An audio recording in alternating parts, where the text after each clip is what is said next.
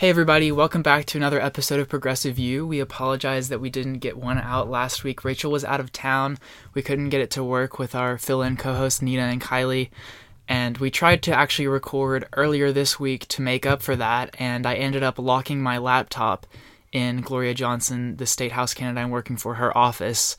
And we ended up deciding that clearly the gods did not want us to record an episode that week, and so we just went and got Mexican food. But we're back, and we've got a really exciting show for you today. We're going to go over some stories that I think we do a little too much of, breaking news and things like that. I want to go from some stories that people may not have heard about. There's one out of Politico about President Obama, and then there's one from The Atlantic where they talk about a sort of new class system that's been developing in the U.S., and I'm really excited to talk about that with Rachel because it's not something that I think a lot of people have heard of, seen, or thought of. But first, we just wanted to give you guys a few life updates. So tomorrow, we're actually recording this on Friday, even though we're putting it out Saturday when you're listening to this most likely. We are going to the three-star dinner for the Tennessee Democratic Party, which is basically the statewide convention almost. I know in some blue states they have like multi-day conventions. Down in Tennessee, we've just got our dinner, and the keynote speaker there is going to be Senator Doug Jones, so Rachel and I are really excited to meet him. Yes, and in full disclosure, I am now officially started my Phil Bredesen internship. Woohoo! So obviously obviously our podcast will keep going.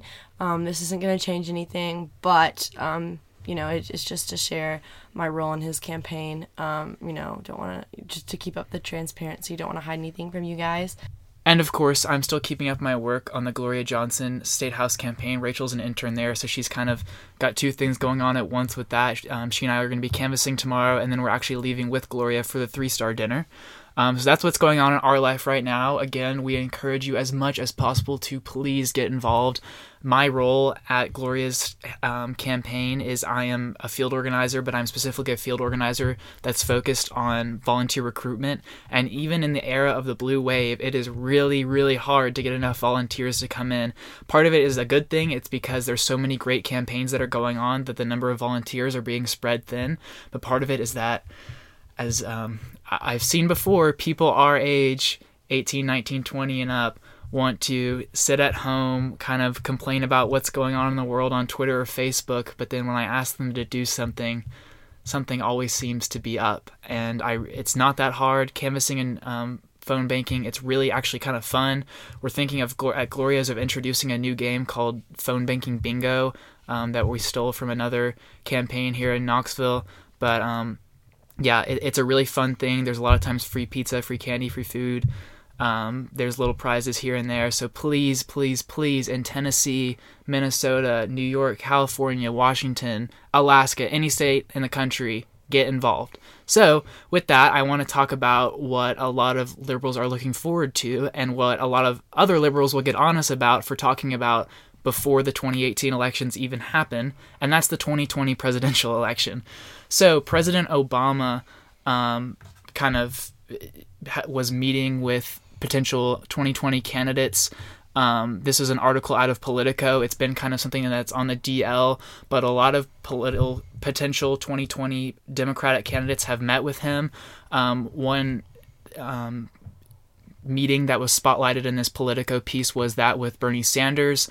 Politico points out that though many like to attack Bernie as kind of almost an antithesis to Obama on the left, he actually has a lot of respect for Obama. The men, I think, had a meeting that lasted over an hour. He also met with Elizabeth Warren. He's been meeting with a lot of other presidential contenders. So, Rachel, kind of what's going on with that? What's the thinking behind that? Why are people meeting with the former president? And more, I think anyone would meet with Barack Obama, but why is Barack Obama, choosing to take these meetings with people that are the future of the Democratic Party? So obviously after a lot of different most people's presidential terms, they don't typically stay too involved in politics. They try to have an offhand approach. Barack Obama, obviously after He got right out of office. He went on that lovely vacation. Loved seeing those pictures of him finally getting a rest after working hard for 8 years. But in the last year, he has, due to Trump's attempt to get away of Obamacare and leaving the Iran nuclear deal that was started under Obama's administration. Obama, is obviously still trying to keep up the party and keep up the legacy that he's built. And so he has been, discussing the future of, the state of the party with different top Democrats and Democrats that may be running for office in 2020. With Elizabeth Warren specifically, although, Elizabeth doesn't tend to point out, criticize Barack Obama. I've rarely seen it. She did point out that it was troubling and questioning Obama's meeting with, I think, some Wall Street investors or brokers or something, and he was paid $400,000 to speak there. Yeah, Elizabeth Warren has criticized him, and I think rightfully so. He does the speeches that Hillary and Bill Clinton did after they got out of office during Bill Clinton's term, where he goes in front of Wall Street bankers and speaks about foreign issues involving the presidency, involving America, pretty much anything they want to hear about, but he's getting paid by these big banks. And whether you think that influences him or not, it does show, the money, it's not even campaign contributions. At this point, it's going directly into his pockets. So it does at least give the appearance of corruption. And Elizabeth Warren, I think, criticized him for that and then ended up meeting with him. Something else that I found interesting was the people he's meeting with. So it's people you expect, like we said, Elizabeth Warren, Bernie Sanders, Joe Biden, who's a personal friend of Obama, as everyone knows. They've continued to keep up their phone conversations and meetings ever since they've both gotten out of office. And he's also met with Deval Patrick, the former Massachusetts governor, who many in Obama's circle have urged to run in 2020, but other people he's been meeting with is Mitch Landrieu, the former mayor of New Orleans, who's being considered a presidential candidate. What we were talking about before the show, Jason Kander, who we met before, the 2016 Missouri Senate candidate who actually lost, who might run for president. And then Pete, and I don't even know his last name because I had never heard his name before this article, Buttigieg or something like that, the mayor of South Bend, Indiana, who I found out from this article is apparently considering a run of his own for the White House.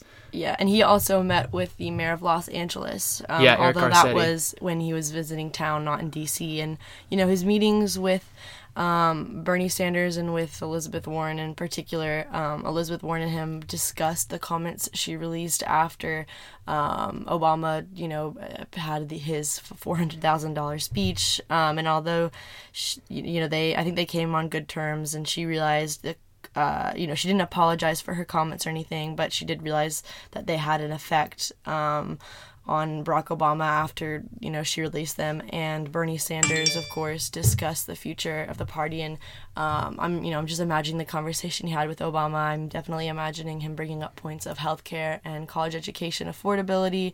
And if, a few years ago, if there were to be top Democratic officials meeting, I don't necessarily know if I would think that they would be bringing up college affordability as like a top issue. But I think that after progressive senators like Elizabeth Warren and Bernie Sanders have become more mainstream, their ideas have also become more mainstream. And that's something Sanders pushed Clinton on a lot during the campaign. Mm-hmm. I don't think she was expecting it to be as much of a focus, and luckily he pushed her far enough that it was a significant focus of hers.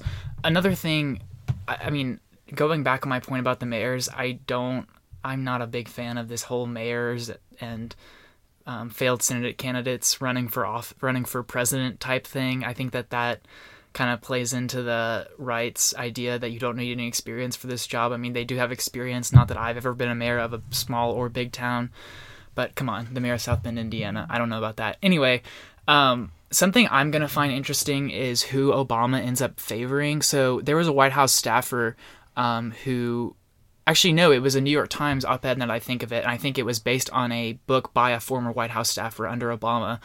And they talked about, I'm sorry, I don't have the names in front of me, I don't have it in front of me right now, but they talked about how Obama basically pushed his loyal vice president to the side in the 2016 election, that being Joe Biden, in order to endorse Hillary Clinton, whose, they point out, slogan was "almost because it's her turn." And whatever you think of the missteps, mishaps, whatever of the Clinton campaign, I think it's interesting that Obama was willing to push aside Joe Biden, someone who's a close personal friend of his, to endorse Hillary Clinton. We have to remember, of course, Hillary Clinton, the person that he beat in an against all odds primary in 2008, criticizing her from the left. So I think that's really interesting, and I think it's going to be interesting to see whether he ends up endorsing Deval Patrick, the former Massachusetts governor, who they're big fans of. The former Virginia governor is being considered, and then, of course, Joe Biden, who's a close personal friend of his. And those are all candidates who are not, they're not progressive, but they're certainly not Bernie Sanders. They're more Obama types. So I could see him, I don't think he's going to endorse in the primary. He didn't last time, from what I remember, but I think that he will be throwing his support, and his organizations and his people will be throwing their support behind certain candidates, and I wonder who they're going to line up behind, because there's a lot of people in this race that kind of have Obama loyalties. Yeah, so, in the upcoming months, we'll be able to see not only how much the blue wave is successfully, able to take effect, which seats are flipped, but also that is most likely when candidates who are considering a presidential run will most likely announce. That's in this article specifically. Joe Biden, he's said that he was waiting to see how things turn out in the midterms, and so along with seeing that exciting news, we'll get to see who may be on our ballots. So now we are going to be discussing a very interesting article that was released in The Atlantic a little bit ago by Matthew Stewart. And the title of this article is called The Birth of a New American Aristocracy. And so, a lot of the times when people are describing the way that our society is divided up, it's like the 1%ers and the 99%ers. And what this article does is describe that's a lot more of a slogan than an actual mathematic term. So Jack, why don't you describe to us a little bit about how the nature of our society is changing in terms of economic groups? Yeah, so there's a great video that went along with this that it's going to be hard to describe with voice, but we'll see how good of a podcaster I am here. So it shows a man, and he's standing at the bottom of a ramp. He walks up the ramp, and once he's at the top, his weight pushes down that side of the ramp, and it makes it so that he is now facing downhill, and this is really, really difficult to explain, so I encourage you to just watch the video. But basically, the next person who tries to walk up the ramp can't, because that side of the ramp is now the back end, the part that you can't get up.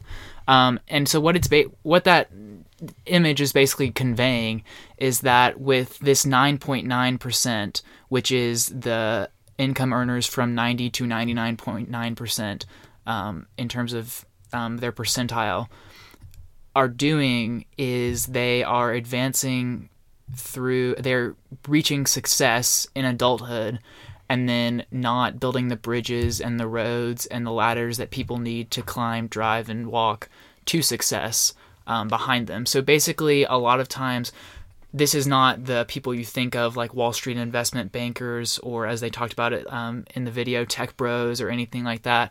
This is your people that you interact with. This is dentists, doctors, lawyers. If we're being full disclosure here, people like Rachel and I's parents. Rachel has a dad that's a doctor. I have two parents that are lawyers. And I don't know their exact income levels, but that's the type of people that generally fit within this psychologist, very white collar people, but not the people that are in the top floor on a Manhattan, lower Manhattan investment bank building. I mean, it's not those people, but it's still people that are doing very well, don't have to worry at all about income insecurity, can send their kids to good colleges, things like that. And so what it talks about is how these people may have good intentions, but they kind of lock themselves into the wealth that they're already in to protect their own kids. So what it talks about is we always see these charts throughout the years of how the bottom 90%, their share of the wealth has, in the past few decades, significantly declined, while the top 0.1%, their wealth has significantly increased. The group of people whose wealth has stayed the same throughout that period of decades is this 9.9% of people. And what this article also talks about is how social mobility, we have this idea of the American dream in America, where it's a meritocracy, people are able to advance based on working hard, getting ahead, things like that. But what they actually find is that in other developed countries, and many people on the left may know this, but many other developed countries statistically have a much more robust meritocracy than the United States does. And a lot of that problem can come from certain 9.9 percenters who advocate against public funding public schools completely, advocate against these public programs that may have helped them in the past or helped their family or their ancestors, because it means that they might have to pay more in taxes or something like that. They didn't directly address that in the article, but I think that's what they were pointing at. And so I think it's interesting how we always talk about the 1% or the 0.1% versus the 99.9%. And there's a group of people, and I don't think they have bad intentions. I don't think we should demonize them. But a lot of times they end up in the wrong policy position trying to defend their own status and wealth because they think that everyone has it as easy as they do, as easy as their kids do. So they may think, oh, well, I got into a good college because I worked hard, but they may forget that they got to go to a really good, whether it be a really good public school or even a private school that pushed them ahead. They had supportive parents, they got good grades, and they did that, but they did that with support. And there are kids in lower income communities who might be or might have been just as smart as they are or were, but don't have that support system that they had, and they don't necessarily see that, and then it causes them to believe that they got there all on their own. And it's also interesting to see how these groups, end up in terms of race, because when you talk about the top 1%, it is like, I don't know if it's entirely white, but it's mostly, and even the 9.9% is almost entirely white, but it is become a more diverse class than in the past. More and more people of color and more and more people who are mixed races are starting to come up, which is an interesting change from in the past of it, being held completely or almost entirely by white men.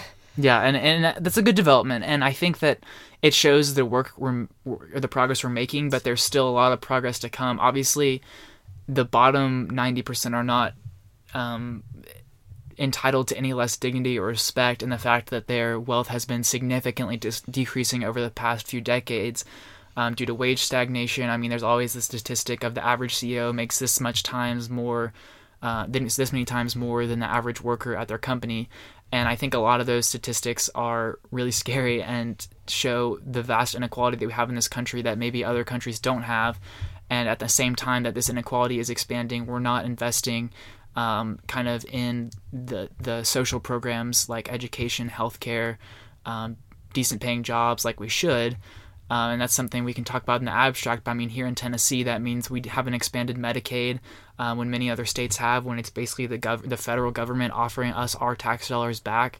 Even in many blue states, it might mean that there's not significant enough federal services, or the services are being misused or whatever else. The thing about Americans that is found in polling over and over again is that Americans will trade. They believe that they are very likely to end up in the top 1% or top 9.9%, and that the percentage of people that think they're going to end up there is not borne out at all by the actual percentage of people that are there, which is 9.9% of people. So what a lot of Americans think is they think, well, you shouldn't raise taxes on the wealthy because I'm going to be wealthy one day and I'm going to be paying those taxes. But what ends up happening is then we don't raise taxes on the wealthy. And it's not raising taxes to 90% or anything like that, as people on the right like to talk about. It's just raising it enough so we can get decent healthcare, education, all these things that provide people with a basic social safety net that they have in other countries, other first world countries. But we end up not raising those taxes, not doing those services, and then those people can't advance to the point that they want to advance, or it makes it a lot more difficult. And I think that people forget that a lot. So to wrap up this episode, we're going to do a little run through the headlines. So recently, the Trump administration announced that over a period of 6 weeks, 2,000 children have been separated at the border from their parents. And this policy, I think it was, was it just advocated, or was it introduced by Jeff Sessions, or was it from the mind of, Oh my gosh, but anyways, it just shows the direction that this country's going. You know, it absolutely sickens me to my stomach. You know, I've seen so many stories that have come out in the last week about personal stories about these children being separated from their parents. This is evil. This is not a political, you know, debate. This is like a human rights debate. This is absolutely inappropriate for our administration. You know, these are refugees coming to the border, coming to escape from gang violence in Mexico and from other South American and Central American countries. And it absolutely disgusts me that our administration thinks it's okay. And, you know, there was even something this week about a old Walmart that had been turned into a housing for all of these children. And there's even like a mural of Trump on the wall that they see every day. And yeah, very upsetting. Another thing that happened was the Trump-Kim North Korean summit over denuclearization, which means two very different things to the two countries, which we could do a whole podcast about. The folks at Vox did that actually on Worldly, and I listened to that. But basically what came out of that was we as the Americans agreed to stop doing quote-unquote war games, as Trump put it, which were military exercises with the South Koreans that basically simulated invasion of North Korea, and it was just a simulation. We did it every year with them, but we are not doing that anymore. And what we got in return was Kim agreeing to denuclearize, which sounds like a lot, but Kim has done that exact same thing in the past. So basically what we did, and I got in an argument with actually a television pundit here in town over this, but what we did was we allowed Kim to promise something that he has promised in the past with no other concessions, while we conceded that we would no longer be doing these military exercises. So whether you agree with doing the military exercises or not, we gave a concession for nothing in return, which really shows you how much Trump has actually read his own book, The Art of the Deal. And lastly, some exciting news about Trump's ex-campaign manager, Paul Manafort, has come out. Although he was, you know, Trump cites that he was only the campaign manager for, you know, a very short amount of time, but it was, I think, 5 months, which is still a pretty huge chunk of time. But anyways, basically what happened is the ex-president of Ukraine, I'm probably going to butcher his name, but it's like Viktor Yanukovych, yeah. Yes. And basically, you know, he was trying to get other politicians and people in government around the world to do his bidding for him before he was, you know, kicked out of Ukraine. And Paul Manafort has been, you know, his charges are witness tampering of two government officials. And the judge actually sentenced him to jail, and her quote was that, you know, this isn't middle school, I can't take away his phone, which is a pretty funny thing. I wish I could have been there to witness it. But, you know, the witch hunt, as Trump has called it, you know, it's finally coming in, and hopefully we'll finally get some justice. So I want to thank you guys so much for joining us. We encourage you again to check out our website, which is progressiveview.com, where you can learn more, listen to more episodes, learn more about us, learn how to support the show. Again, I encourage you as much as possible, please get involved in politics no matter where you live. It's really, really important. Rachel and I are excited that our hard work is paying off, and we're getting to meet, hopefully, Senator Doug Jones tomorrow. Which will be around the time that you're listening to this. So wish us the best of luck as you listen to this. Thank you so much for your time. Share with your friends, rate in the iTunes store, wherever you're listening to this. We appreciate you so much, and have a nice day. Thank you so much. Bye.